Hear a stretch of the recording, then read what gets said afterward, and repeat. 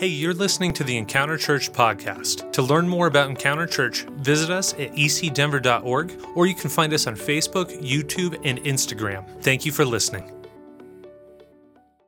All right, are you ready to hear the Word of God? All right, so now we get into the fourth section of this whole foundations discussion, and we just have to talk about foundations. Foundations are important. You can't build anything unless it has a decent foundation. I grew up in the rural South. I grew up in rural America. And you'd see guys, they'd go out and put a shed in their backyard, and it'd be on some, lousy foundation. And a few years over, that was the leaning tower of whatever. Because even though it wasn't a particularly big structure, it had a lousy foundation. Every structure needs a foundation. But then the other corollary is, if you want to build something really big, you need a good foundation. And the bigger the construction, the more that you want to do on a site, the better the foundation has to be. And people have known this for centuries. And in fact, Christ in Matthew 7 was teaching one of his foundational sermons. He said that, look, anyone who listens to my teaching and follows it is wise, like a person who builds a house on solid rock. And though the rain comes in torrents and floodwaters rise and winds beat against the house, it won't collapse because it is built on bedrock. But anyone who hears my teachings and doesn't obey it is foolish, like a person who builds a house on sand.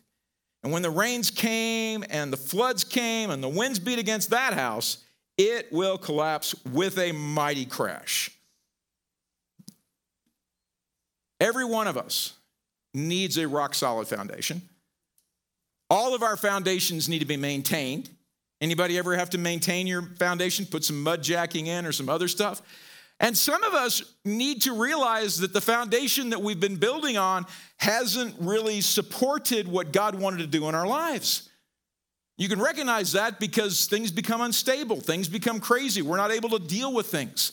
One of my great passions as a pastor is to help people become rock solid in their relationship with God so that problems don't freak them out. I mean, we don't need to be losing our cookies over things that really shouldn't be that big a deal. Amen? Amen. And so we've been talking about establishing foundations, and we kicked it off week one with really honestly saying there are just things in our life we need to leave behind. It's 20, we're coming to the end of the year. We need to leave some stuff behind, and we need to own that decision and say bye-bye to those things. Okay? Say bye-bye. Okay, and don't look at somebody while you're saying it. All right? That's not what we're talking about here. So there's things we need to leave behind. We proceeded in the second week to talk about things that we need to embrace. Okay? It's not just, this Christianity is not a bunch of thou shalt nots. It's actually more focused on the thou shalls. It's the proactive, the positive, the things that we're supposed to do. And there's things that we need to embrace if we're really going to build a foundation that will lead us and support us in developing the life that God has for us. So that was week 2. And if you haven't listened to those, I encourage you to catch up. Now, last week, when it was the coldest Sunday in the history of all humanity, and it was the coldest Sunday in the history of all humanity, we talked about the differences between honor roll Christians and just getting by Christians. We talked about the Philippians and the Hebrews. And we really said, it's kind of up to us. Which category do we want to be identified with? Do we want to be, the students who are really trying to be exceptional? Or are we just kind of, hey, what's the minimal amount of effort that is necessary to kind of slide on through here? And I believe better in all of us that we really do want to excel. And we can excel by the grace of God and with his help. And so those were the first 3, and that brings us to today's. Now, what I want to talk to you today is about the reality that sometimes when you are trying to build on a site in construction, you all know I'm a former engineer, right? Okay. Sometimes that site just won't support construction. It's too messed up. And so what has to happen is you have to strengthen the foundation by doing certain modifications. And there are physical things we're going to talk about that have spiritual analogies or things that you can tie them together, okay? And here is the issue. If you find that you're having trouble dealing with challenges or not making progress in your spiritual life, the problem may be that you need to improve your foundation.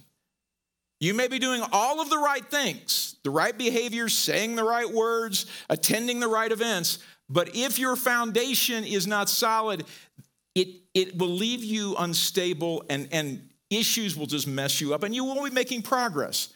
And there's nothing more frustrating than not making progress. I once ran 20 miles on a treadmill. I ran one marathon and I had a long run. I ran 20 miles on a treadmill. Most awful 2.5 hours of my entire life. So there's nothing more boring than looking at the same thing. And that's not what God has for us, okay? So we're going to talk about 3 ways to improve your foundation. Physically, the very first thing I want to talk about is something called piers. And I want to show a picture. Can you guys see this okay? This is from a Florida construction company that specializes in building luxury home foundations. And what happens is in Florida, you got a lot of swampy ground, okay? It's just peat moss and stuff like that. It's just nasty, okay? And you can't put anything on it bigger than just, a bathtub or a hot tub or something like that. If you want to build a nice house, if you want to build a nice life, if you want to build something important, you've got to drill down through the swampy stuff and tie it into bedrock or more solid earth. And that allows you to create this slab under which you can actually do some construction, okay? Those are called piers. When we talk about your spiritual life, often we are put in situations, either by our choice or the circumstances of our birth, or just, for whatever, that are unstable. You got any unstable relatives? Can you trade them in? No, you can't trade them in. You can't do that. You ever work for an unstable boss? Yeah, you can't trade him in. You need the job. You get the point. There's some instability in our life. Sometimes it's us and sometimes it's others. But the way that we strengthen our foundation when we're surrounded by instability is we put piers down into rock solid truths that we can hang on to and grasp and that will keep us strong. That's how I've survived without going fully insane. I'm only partially insane. You get crazy in your life, and it can make you crazy. But there's some truths that you can embrace. And they're all in the Word of God. They're all in the Bible. I'm going to give you 4 that are from my life. These are things that help me deal with stuff. And the first you've heard me talk about is from Hebrews 11. That the fact that God is and he rewards those who diligently seek him. God is. When I pray, I'm not praying to a vain imagination. I'm not praying to a fantasy. I'm not praying to a non-entity. I know in my heart that there is a creator of this universe. And he cares. And he's not bored with me. He's not tossed me aside. And that serving him, seeking him, asking him to show me, to guide me, to help me is worth my time. And so in my life, there have been seasons when, even as a pastor, is it all worth it? You have those is it all worth it moments. I'm sure none of you have ever had is it all worth it? This is just a waste of time. I don't care. When those moments come up, the pier that I grab hold of is that God is, and he's a rewarder of those who diligently seek him. And that brings stability where there's instability. It's important. Now, another truth that I've embraced in my life is this, that whatever we ask in faith, we will receive, if it's according to his will. There's things in my life that you go, well, can you have that? How do you? Well, ask, see. But faith is important. We were talking once. It was myself and a Presbyterian minister, and he was asking me about seeing more miracles. And he said, you're part of that faith community that, the name it and claim it, which I hate. I hate that. I said, I'm part of the community that God believes that God loves me And he told me to ask him for things. And he said to believe that I have received them when I ask them if they're according to his will. And I said, that's biblical. And the guy goes, well, have you seen that? I said, here's what I have seen. The people in my congregation who go to the risky step of actually confessing with their mouth and believing in their heart that scripture is true and saying, God, I want you to invade my life. I want you to invade my circumstance. I want you to invade my situation. They see way more prayers answered than people who just say, God, if you have a second, would you mind doing this? And I know that if I will get my life in alignment with faith, I see far more breakthroughs than if I keep my life completely out there just wondering whether or not God is real. That's the second peer in my life. Another peer is this, is that God causes all things to work to the good of those who love the Lord and are called according to his purpose. That's hard. You ever pray for something and you didn't get it? Do you ever pray for someone to get out of a terrible situation and it didn't work? You ever see disaster happen even though you really didn't want it?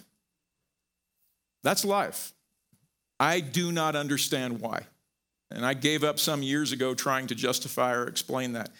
But the peer that I tie on to is that whatever the enemy intended for evil, God will use for good. There is a purpose to our pain. There is a purpose to our suffering. And that's a peer in my life. I drill through the instability of unpleasant circumstances and difficult things and say, somehow, God, you are going to bring good out of this. And it's going to bring glory to God, and it's going to bring benefit to the kingdom, and it's going to bless my life. I don't know how, but it is, because that's what your word says. It's a peer that I have tied my life to. And so even though the soil may be, the peer is tied to rock solid truth. And I end with the fourth one, and there's a number of these, is if we confess our sins, he is faithful and just to forgive us of our sins. I am never exempt from redemption.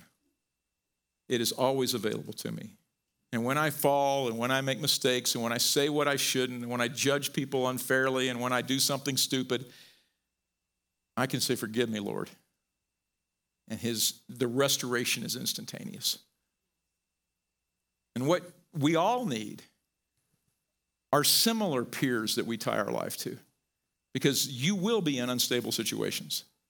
And if you don't have those things, all that happens is your foundation that may appear solid will just move around because it's not tied to bedrock. Okay? Got that one? Yes. Say peers. I'm going to get me some. All right, you're going to get you some. All right. So when you have a bad site, though, that's not the only way that they strengthen foundations. There is another method that they use, and I love just this word. There's a process they call deep dynamic compaction. Now, I don't know if you can see that. Can you see that crane? And at the end of that crane, there's a big, heavy rock. Can you guys see that? And you see those little indentions that are all over that field, from those rocks? All right, what that is if you've got a site where you have what could be a really firm foundation, but the gravel and the rock is too loose, there's too much water in it, there's too much whatever in it. If you will go through that site, pick up a 10 to 40 ton block and just drop it repetitively and just beat on that ground, it will drive all the slack out of that rock. And that rock will be put together and it will be firm and it will be suitable to build a solid foundation on, okay? And if you are ever able to be on a construction site where they're doing that, has anyone actually been on a site where they're doing deep dynamic? Yeah, it's boom. It makes a great noise, doesn't it? And the physics behind it is that there's shock waves that go out and they cause things to get crumpled together. But spiritually, the analogy, is really obvious. Is that when you think about this, you immediately go, at least I do, to James 1, verses 2 and 4. And it says, dear brothers and sisters, when troubles of any kind, I'll say that a third time, any time come your way, consider it an opportunity for great joy. For you know that when your faith is tested, Your endurance has a chance to grow. So let it grow. For when your endurance is fully developed, you will be perfect and complete, needing nothing.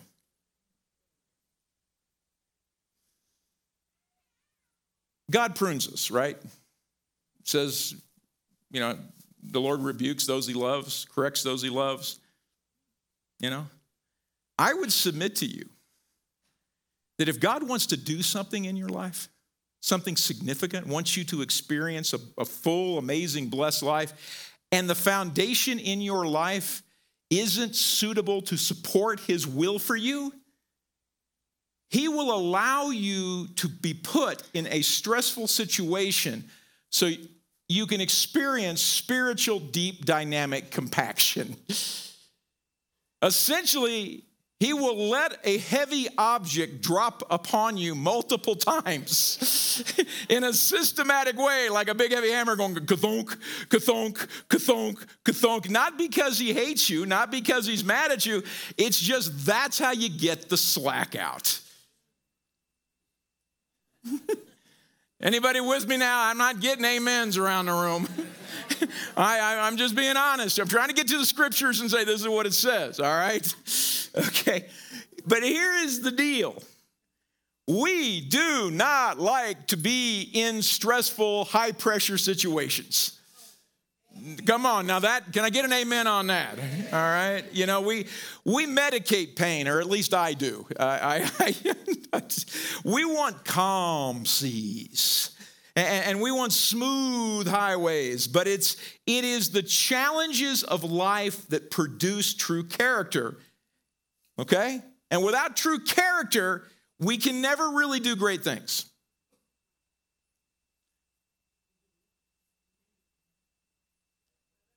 Consider this.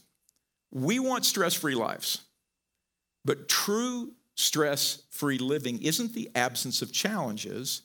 It's having a mature faith that overcomes challenges, okay? It's not you being someplace where nothing tests you, nothing tempts you.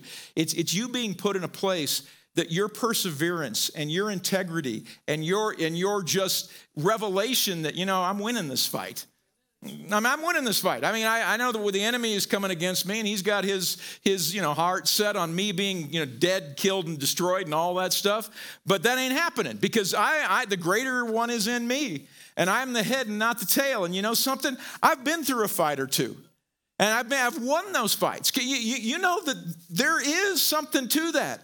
You don't know what you can do until you do it. I mean, again, you're going, what's he talking about? This is a bad analogy, but I remember the very first time I skied a black diamond ski run, okay? And I was like 47 years old. And I learned to ski late in life, and I was sitting there, and I went up with a guy, and he said, Al, it was a semi-private lesson, and he goes, you've never skied a black diamond? I said, no. He goes, well, you're going to today. And I said, not if I have anything to say about it. I mean, but we get up there, and he goes, now, this is what you're going to do. And you go through it the first time, and I get to the bottom, and nothing's broke. And so you know what he did? He took me around to another one, and we skied another one. Then he took me around to another one and skied another. And I got to the place, although I may not have been artistic, I was safe. And I knew how to handle the pressure of moguls and all that stuff because he taught me how to deal with it. There was a whole learning curve. And that is what God wants to do. He puts you in high-stress situations or allows them to be there, if you would rather, so that you mature and grow so that you can go into the enemy's camp and take back what the enemy has stolen. We got to have Christians willing to take on problems. Because we got a lot of problems out there, and God wants to use us to bring solutions. But we better have a foundation that isn't full of just loose rock. It's foundations that have been beaten into something that works. Again, I'm not getting amens in this house. But I'm telling you, it's if you will stay in the pressure zone. And I know that sometimes you got to get a break and you need a mental health day and you need to go cry on somebody's shoulder or you need to do whatever. That's okay. But if you stay in the process, the consequence, the result, the end of that will be you will be able to be used by God to do great things. And that's a pretty cool thing, right? All right, so what was the first way that we improve foundations? With the use of what? Peers. And peers are truths that you hang on to, right? The second way is through what? Dynamic. You'll never forget that word, will you? Deep. It's just such a great word. It's a deep dynamic compaction. And that's simply getting hit with a rock multiple times. All right, it's still good. But sometimes, deep dynamic compaction, peers, they just don't work. The site's just garbage, okay? And sometimes when the site is garbage, but you still want to build on it, you go through a process of soil mitigation, or there's other words for this as well. But what happens is you have to take what is there and simply scrape it off, and then replace it with something that you can compact and something that you can build on, okay? This is a picture. I don't know if you can see it. What they're doing is they're digging out a site, and they'll come back in later, and they'll pour new rock in that area. Now, what's the analogy to our spiritual lives? We come to Christ. The famous invitation is, just as you are, come, right? Just as you are, come, come, come. Lay it at the altar. And then we say, if any man be in Christ, he is a new creation. The old things have passed away. Behold, all things have been made new, right? 2 Corinthians, 5:17. And theologically and spiritually, it's 100% right. How many of you, when you gave your heart to Christ, lost every single thing that was troubling you before you came to Christ? You lost all the attitudes, the behaviors, the temptations, the junk. How many of you you came to the altar and suddenly you didn't have any problem with sin ever again? That would be no one? Okay, welcome to humanity. But here's the deal. I told you in the very first week of this series that we got to leave some things in the past, and I'm going to repeat that again. There's some things that if you hang on to these, you will not have a solid foundation that you can build a successful spiritual life upon. You'll not step into the fullness of the fruit of the Spirit: love, joy, peace, patience, kindness, gentleness, long-suffering, self-control, goodness, all that stuff. You will not step into discerning what the will of the Lord is for your life so that you can go out and make an impact and do things that are really consequential, because I think God wants us to have consequential lives. You will cut yourself off from the fruit of your faith, because if God gives it to you, instead of it being a blessing, it's just going to become a curse. And sometimes you won't even make the changes in your life or embrace the behaviors he wants you to, because you keep hanging on to this stuff from the past. And I'm not here to judge anybody. I'm just trying to say some things that we have to kind of face. The early Christians, when you read the epistles, they had some of these. Some of them tried to hang on to their culture. We want to be Jews and Christians. Well, you can do that, sort of, except for the place where it won't let Jews and Gentiles hang out together, because there's only one body in Christ.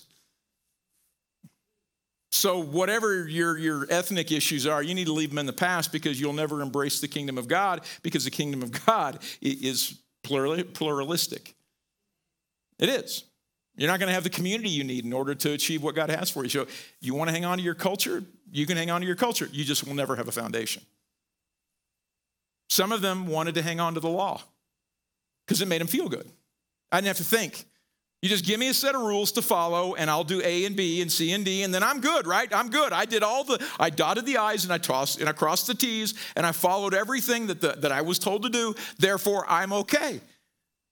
And yet Jesus said that your traditions have rendered my word void. If you justify wrong actions because you followed the law, you're wrong. God doesn't want us to simply, have naive, childish understandings of what his love looks like.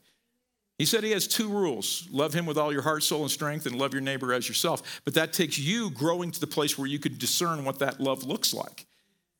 And many of the early Christians who came from the Jewish background said, hey, we're just going to hang on to the law because it makes us feel good. It just kept them weak and immature because they weren't building on the revelation of God's grace. I mean, you know what I'm saying? I mean, these make sense. Some of them, understandably, in my opinion, wanted to hang on to their life because the early church had to face some very difficult decisions. You have a choice right now. You can maintain your faith and your integrity and your commitment to being a follower of Jesus and be executed, or you can renounce your faith and we'll let you go. Well, how can you do anything if I'm dead? Because a martyr's life is not a wasted life. It was not. And they were faced with that reality. Are you going to hang on to your life or will you give up your life? And it is in the scriptures that if you want to hang on to your life, you will not live the life that God has for you because you won't have the foundation you need. Now that's them, right? Let's fast forward to us. What might we be hanging on to? This is an issue with a lot of us, and myself, I've been guilty of this as well. It's things like a victim mentality. We live in a culture that has sort of honored this concept of you were abused, therefore you don't have to do anything. Or you were taken advantage of, and you don't have to do anything. You know, it's understandable that you're an underachiever because all of these bad things happen to you. And if that's what you believe, you will never achieve the things that God has for you. Because God tells us whatever was our past, that is not our future. The future is dependent upon my promises for you and what I say about you, not what other people did. There is a wonderful verse that says that no man can curse us beyond God's ability to bless us. But I know a lot of people, including myself at times, say, well, this happened and that happened. Therefore, nothing good can happen because I'm too damaged, I'm too weak, I'm too whatever. And yet God says, you are not victims. You are the head and not the tail. You are above and not beneath. But if I hang on to that, all I've done is keep the crummy soil in my life, and I can't build on that. I don't want to live that way. So help me mitigate that stuff and get it out of my life. Sometimes you mess up and do something really stupid. Yeah. Anybody really mess up and do something stupid? Oh my gosh, I've done this. I can never be redeemed from this thing. Of course you can. What a silly comment. But yet we hang on to that and we disqualify ourselves from God using us in a certain way. Well, you went through a divorce, so you can't do that. You used to be an addict. You can't do that. You went to prison. You can't do that. You cussed and you can't do that. You know, you punched your pastor. That's understandable. I mean, I see why you would want to do that. I mean, you have these things where you go through this stuff and you do something wrong. Cannot be defended. It cannot be justified. But if we continue to see ourselves as that person, we don't build the foundation. You know, because God wants us to leave those things in the past.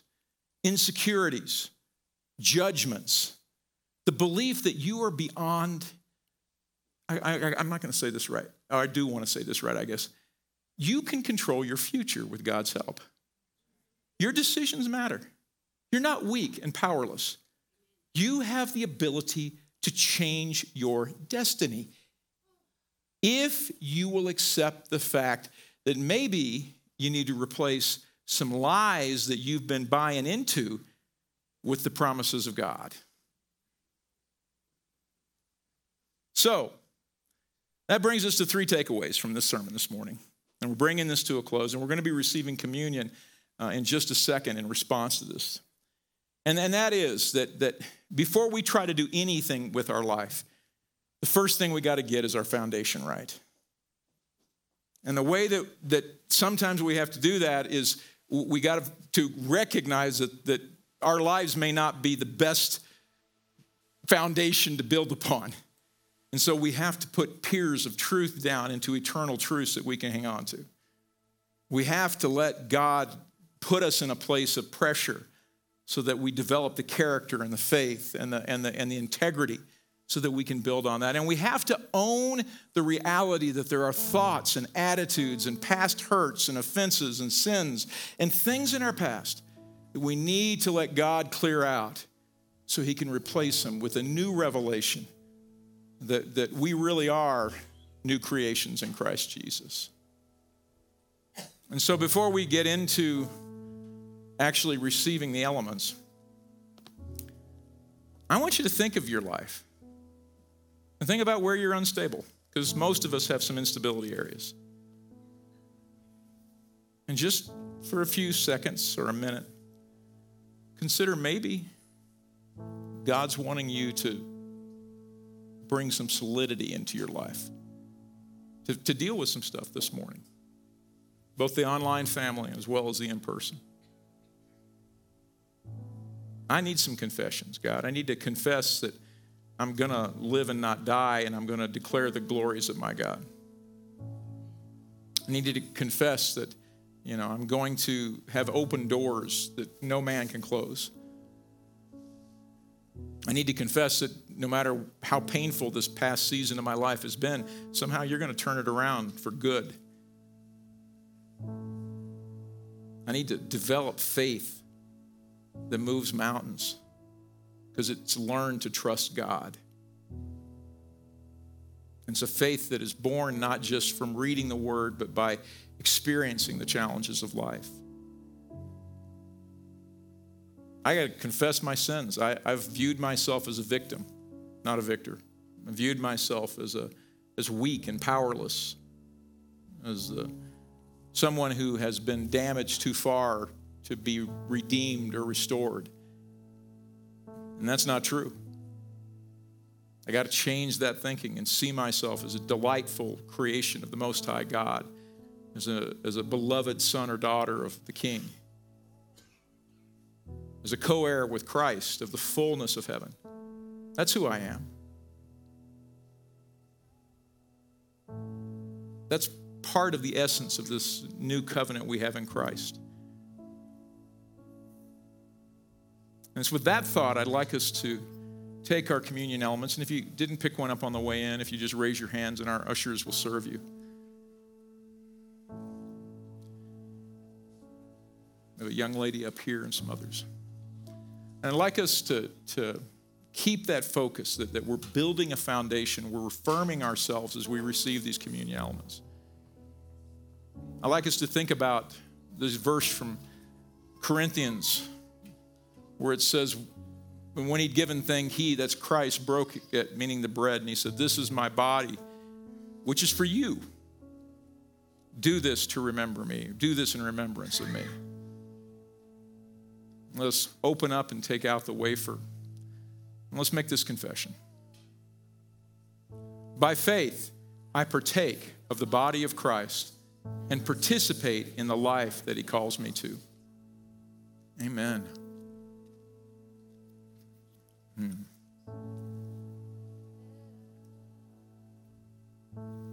Let's peel back the juice and continue with the verses. It says, "In the same way, he took the cup of wine after supper, saying, 'This cup is the new covenant between God and his people, an agreement confirmed with my blood.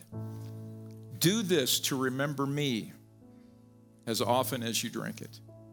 Let's make this confession. By faith, I partake of the blood of Christ and the forgiveness it brings. Amen.